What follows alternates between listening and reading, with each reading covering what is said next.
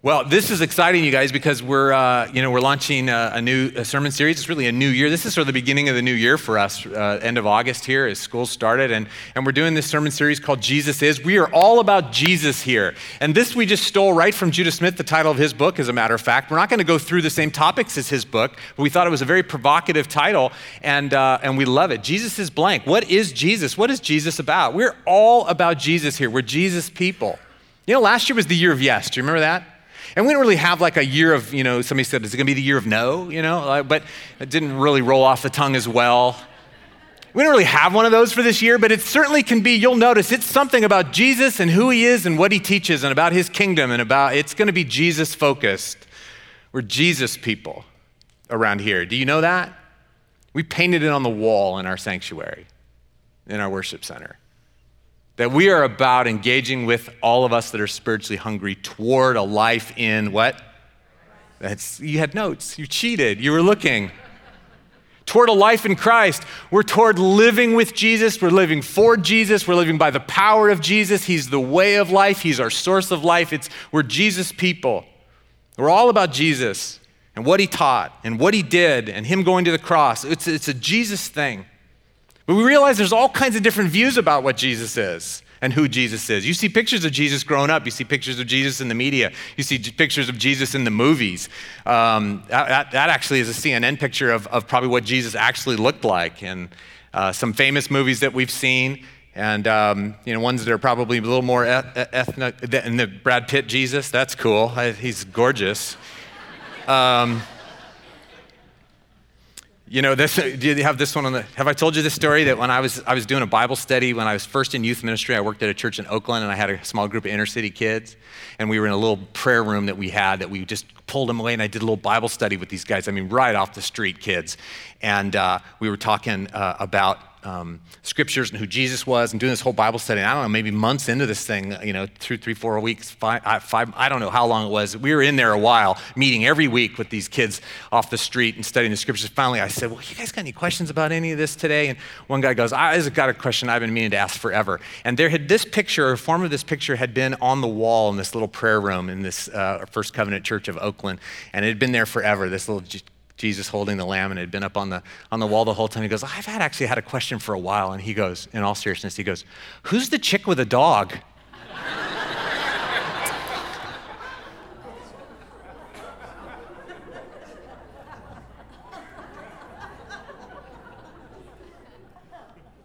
The opportunity for us to misunderstand who Jesus is, based on our background, our experience, our lack thereof, what we bring, what we hope, what we imagine, what we misinterpret, it's who is Jesus is an incredibly foundational question for us to ask.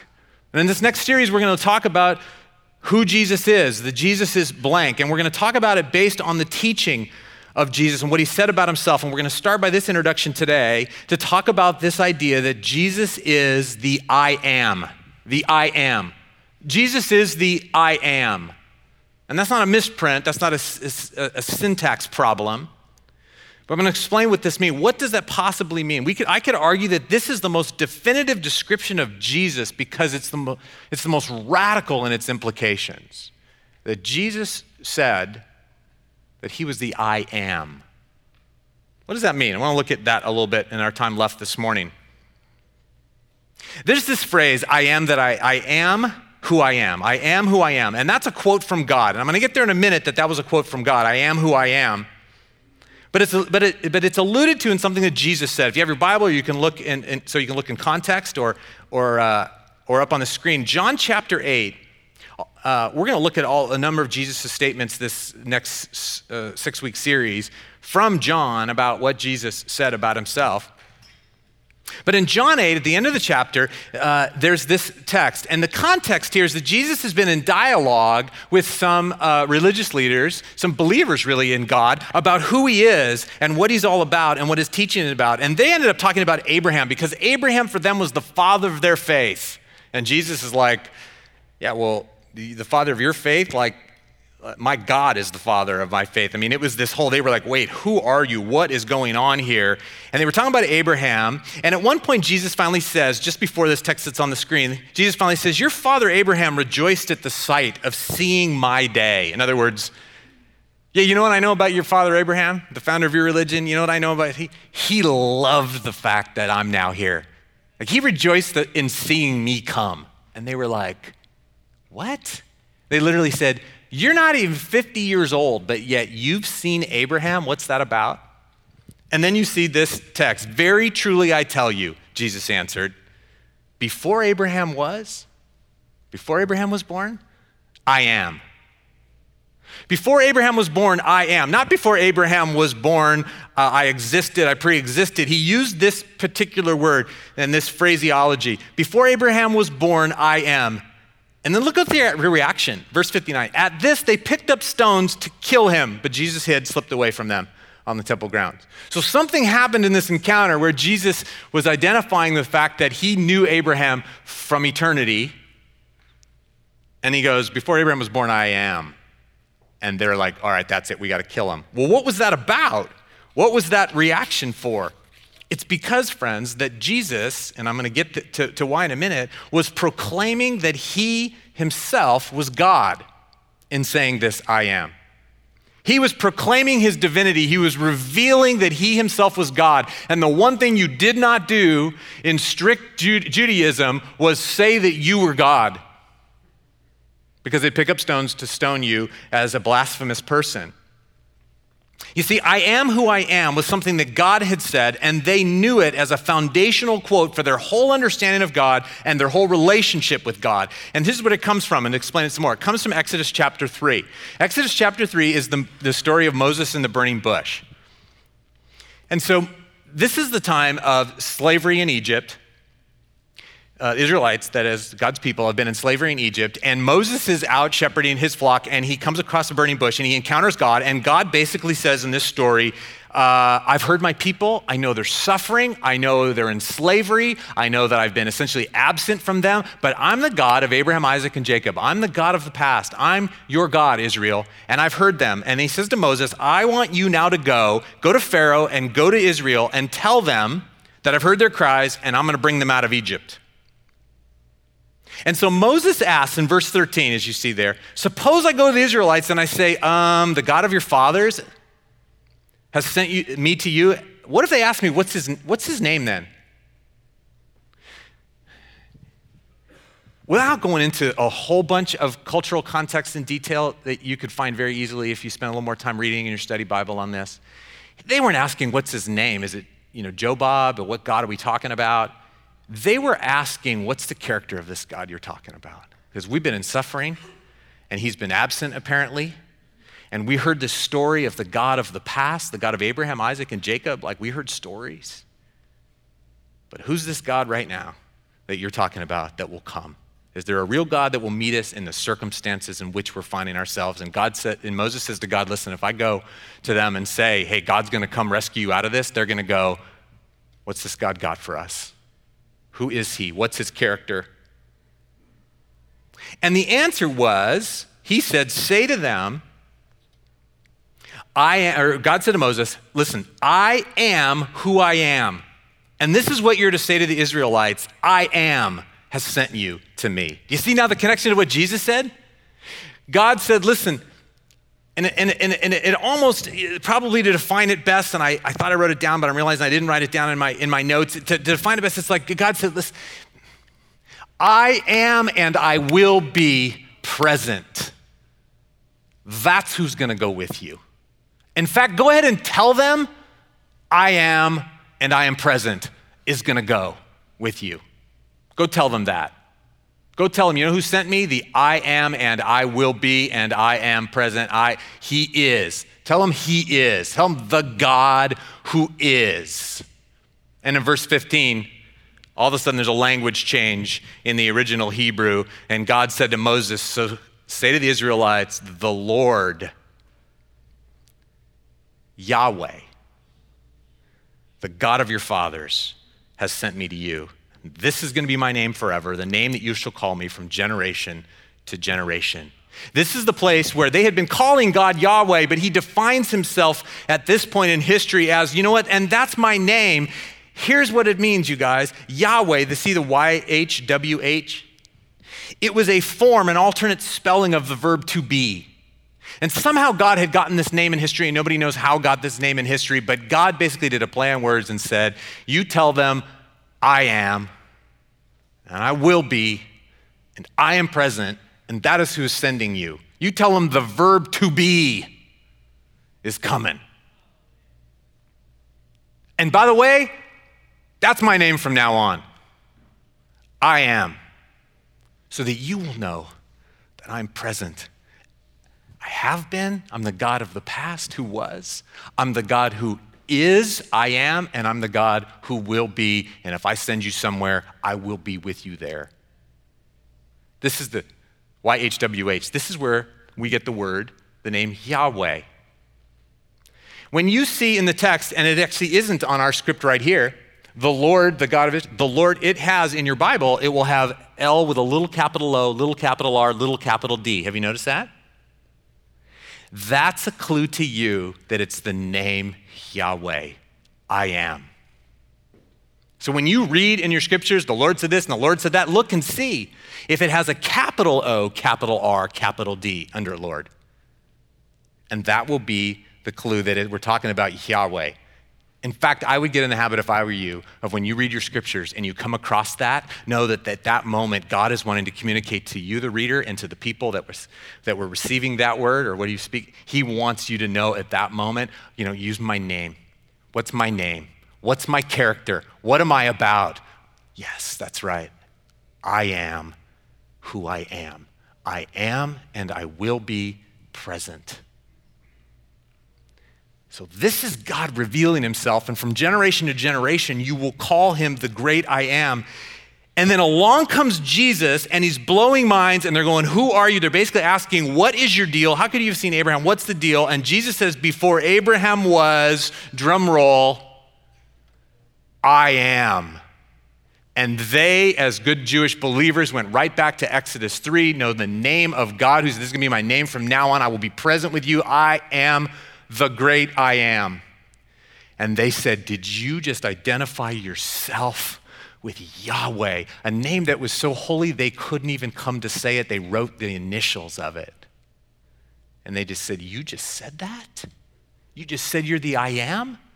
And they picked up stones to kill him. It's a foundational and defining moment in Jesus' life and teaching. Why? Because Jesus said, hey, you know that incredible holy God, that story that he said, I am the one God, and I exist, and I'm true, and I always have, and I am now, and I always will be. You know that God? I'm him. Jesus identified himself as divine. Here, parenthetical friend, this is huge, friends, this is huge, because it is kind of hip to love and believe in what Jesus taught and kind of who he is or who we made him up to be in our minds, but do we go to the place where we don't get really the prerogative to say, well, I don't really think he was maybe God, maybe he was a good teacher. Friends, foundational to his teaching was his self-revelation of, the God who was and is to come, that's me. So when we're Jesus people, we're standing on the biblical teaching that he is divine. He is God himself, the God of our fathers, the God of Abraham, the God of creation, the God of eternity past, and Abraham and Isaac and Jacob and Moses, the God who has always been and who is now, present, and who will be. That is the Jesus that we love and serve and worship. He is God. It's foundational because he's claiming himself to be divine. And do not miss, you cannot miss, right? That he's claiming to be present. How beautiful that God has said from generation to generation, use this name for me. Not Elohim, which means God, and there were a lot of God. When we say that God, this God, you make that a God, it's Elohim. Not Elohim God, but to be. I am. The verb, he is. How beautiful that from generation to generation, God said, use this name for me. I am. Don't forget the story of Moses. They had been in slavery, and the people in slavery began to think, where is our God? Has he abandoned us? And God said, Elohim, of the God of the past, Abraham, Isaac, and Jacob, I'm that God. But I am. And as I call you forward, I will be. I'm not just the God of the past. I'm with you right now, and I will be with you. And then this silent period at the end of all the prophetic, as we learn going through this summer in the scriptures, the silent period of after all the prophetic voices, the prophets, the books, there was this 400-year period where Israel began to think, and Rome was now controlling they were under slavery essentially again of the Roman rule. This is the context of where Jesus came up in, and the Jewish people rightly so wondered, has our God abandoned us? And Jesus comes along and says, no, he is. I am. The God of the past is present. This is why it's such a defining title for Jesus to say, I am, because he's saying, and I am now with you. And of course, we know that's the story. It's God's incarnation. It's God coming to be with us on earth and to be immanent to us and with us and build a relationship with us. And so friends, this I am who I am is about not only his deity, but it's about God's presence. To us, Jesus is saying, for you who deep down assume that you are alone and that he's abandoned us if he ever was real in the first place, for you that assume if God existed, it would be somewhere way up there in the sky, you know, the big guy upstairs. You know, the way that you know, whatever it is, 85% of Americans believe that God is real. He's up there somewhere. For us that long for a larger story and a defining narrative to this crazy life in this world and the brokenness and the evil, but the joy and the beauty. For us that dream that there's a possibility, that there's a purpose to who we are and why we are here. For those of us that believe that might God be real, Jesus says, I am. That's the encouragement to us as a church. He is God and present. That changes everything, does it not? Our lifestyles of morality and religion and philosophy are exploded by this Jesus who says, I'm divine and I am here. That's who we worship, friends. We're not messing around. We're Jesus Church, and this is real and intense, this reality. I am a present God. Jesus is the divine, the I am, the Yahweh, the personal presence of God. The other question that comes then in the midst of this, thinking about who Jesus is was he the Savior? Was he then the Christ? Was he the Messiah? Was he the promised one to come and redeem his people, to bring forgiveness, to usher in the kingdom of God and the reign of God? That's what the kingdom of God means, that where God rules and reigns and his values exist and his people live out who he is. That's the kingdom of God. And they asked Jesus this outright in his trial before the Sanhedrin when they've arrested him. And this is the text that should come up next, chapter 14 in Mark. Again, the high priest asks him flat out, are you the Messiah? That is, are you the Christ? In the context of the Jewish religion, are you the one who's going to come and bring redemption to God's people, to Israel? Are you the answer? Are you the beginning of the kingdom of God? Are you the saving one? Are you the son of the blessed one? See, the blessed one, they couldn't say Yahweh. The Jewish leaders wouldn't say that was his name. It was too intense. I am. Are you the Messiah? Are you the Christ? And in two very simple words, Jesus answers, what does he say? I am. Now, it is clearly an allusion to I am Yahweh. I am this God who is and who was and who is to come from Exodus. Even if it wasn't, even if it's just straight out, not any illusion, they said, are you the Messiah, the Savior of the world, the Christ that God has sent into the world to redeem it and to launch his kingdom that will last into eternity? And Jesus says, yes. Again, we don't really have the prerogative to say, Jesus is one of many ways in which we might experience love and friends, he's the one. And I don't see this as exclusive. Well, God's so exclusive. No, God was simply providing a way for the world.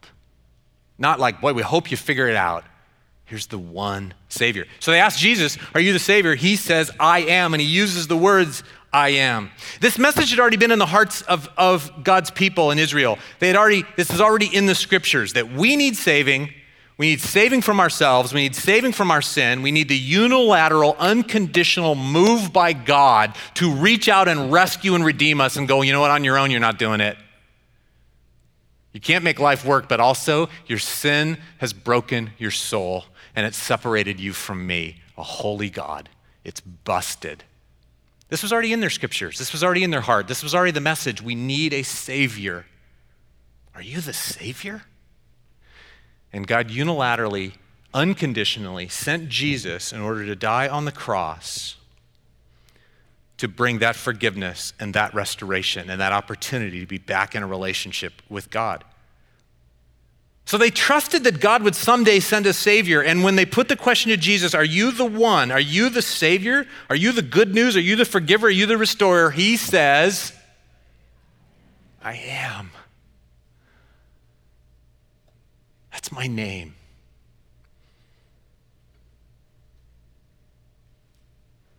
The God who was and who is and who is to come. And I'm the hope. Friends, your search is over.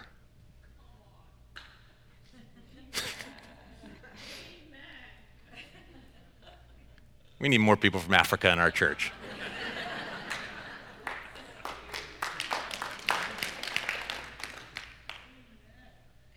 Your search is over. He's the good news.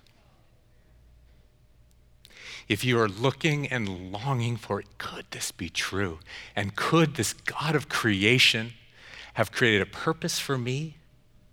And could he be reaching down from heaven to restore my brokenness and obviously my broken spiritual relationship with him? Could there be salvation? Your search is over. Christ is the I am.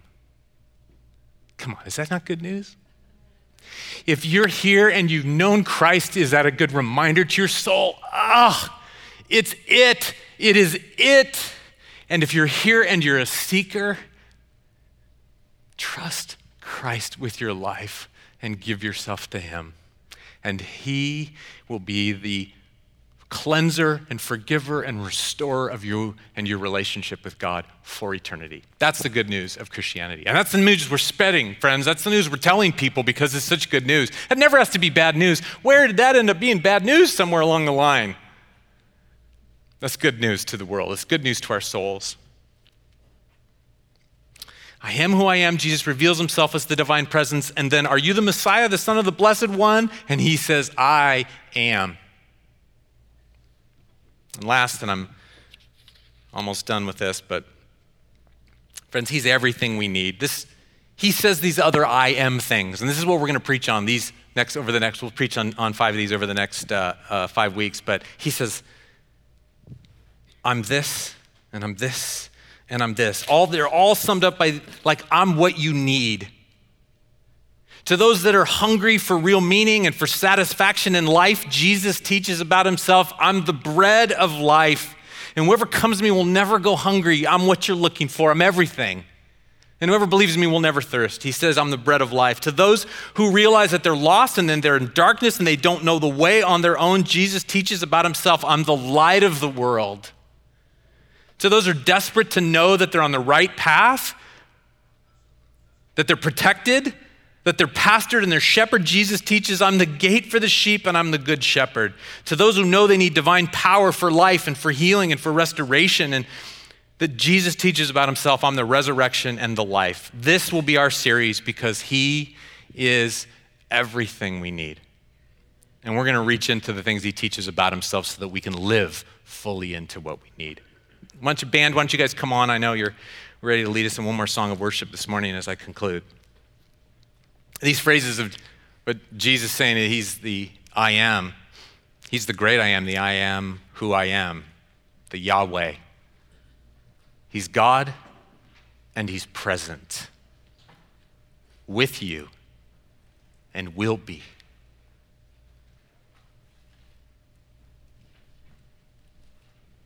This is who our God is, and he's our Savior. Have you responded to his saving invitation and given your life and put your life in trust in the hands of Jesus? It's who he is, our Savior. And he's everything we need. So we come to him and bow down, worship, cry out, and receive from him all that we need, for he's the answer. This is the Jesus we serve. This is the Jesus we worship. This is the Jesus we're going to talk about for the next few weeks so that we might live fully into this good news. Let's stand and respond to him by worshiping him now.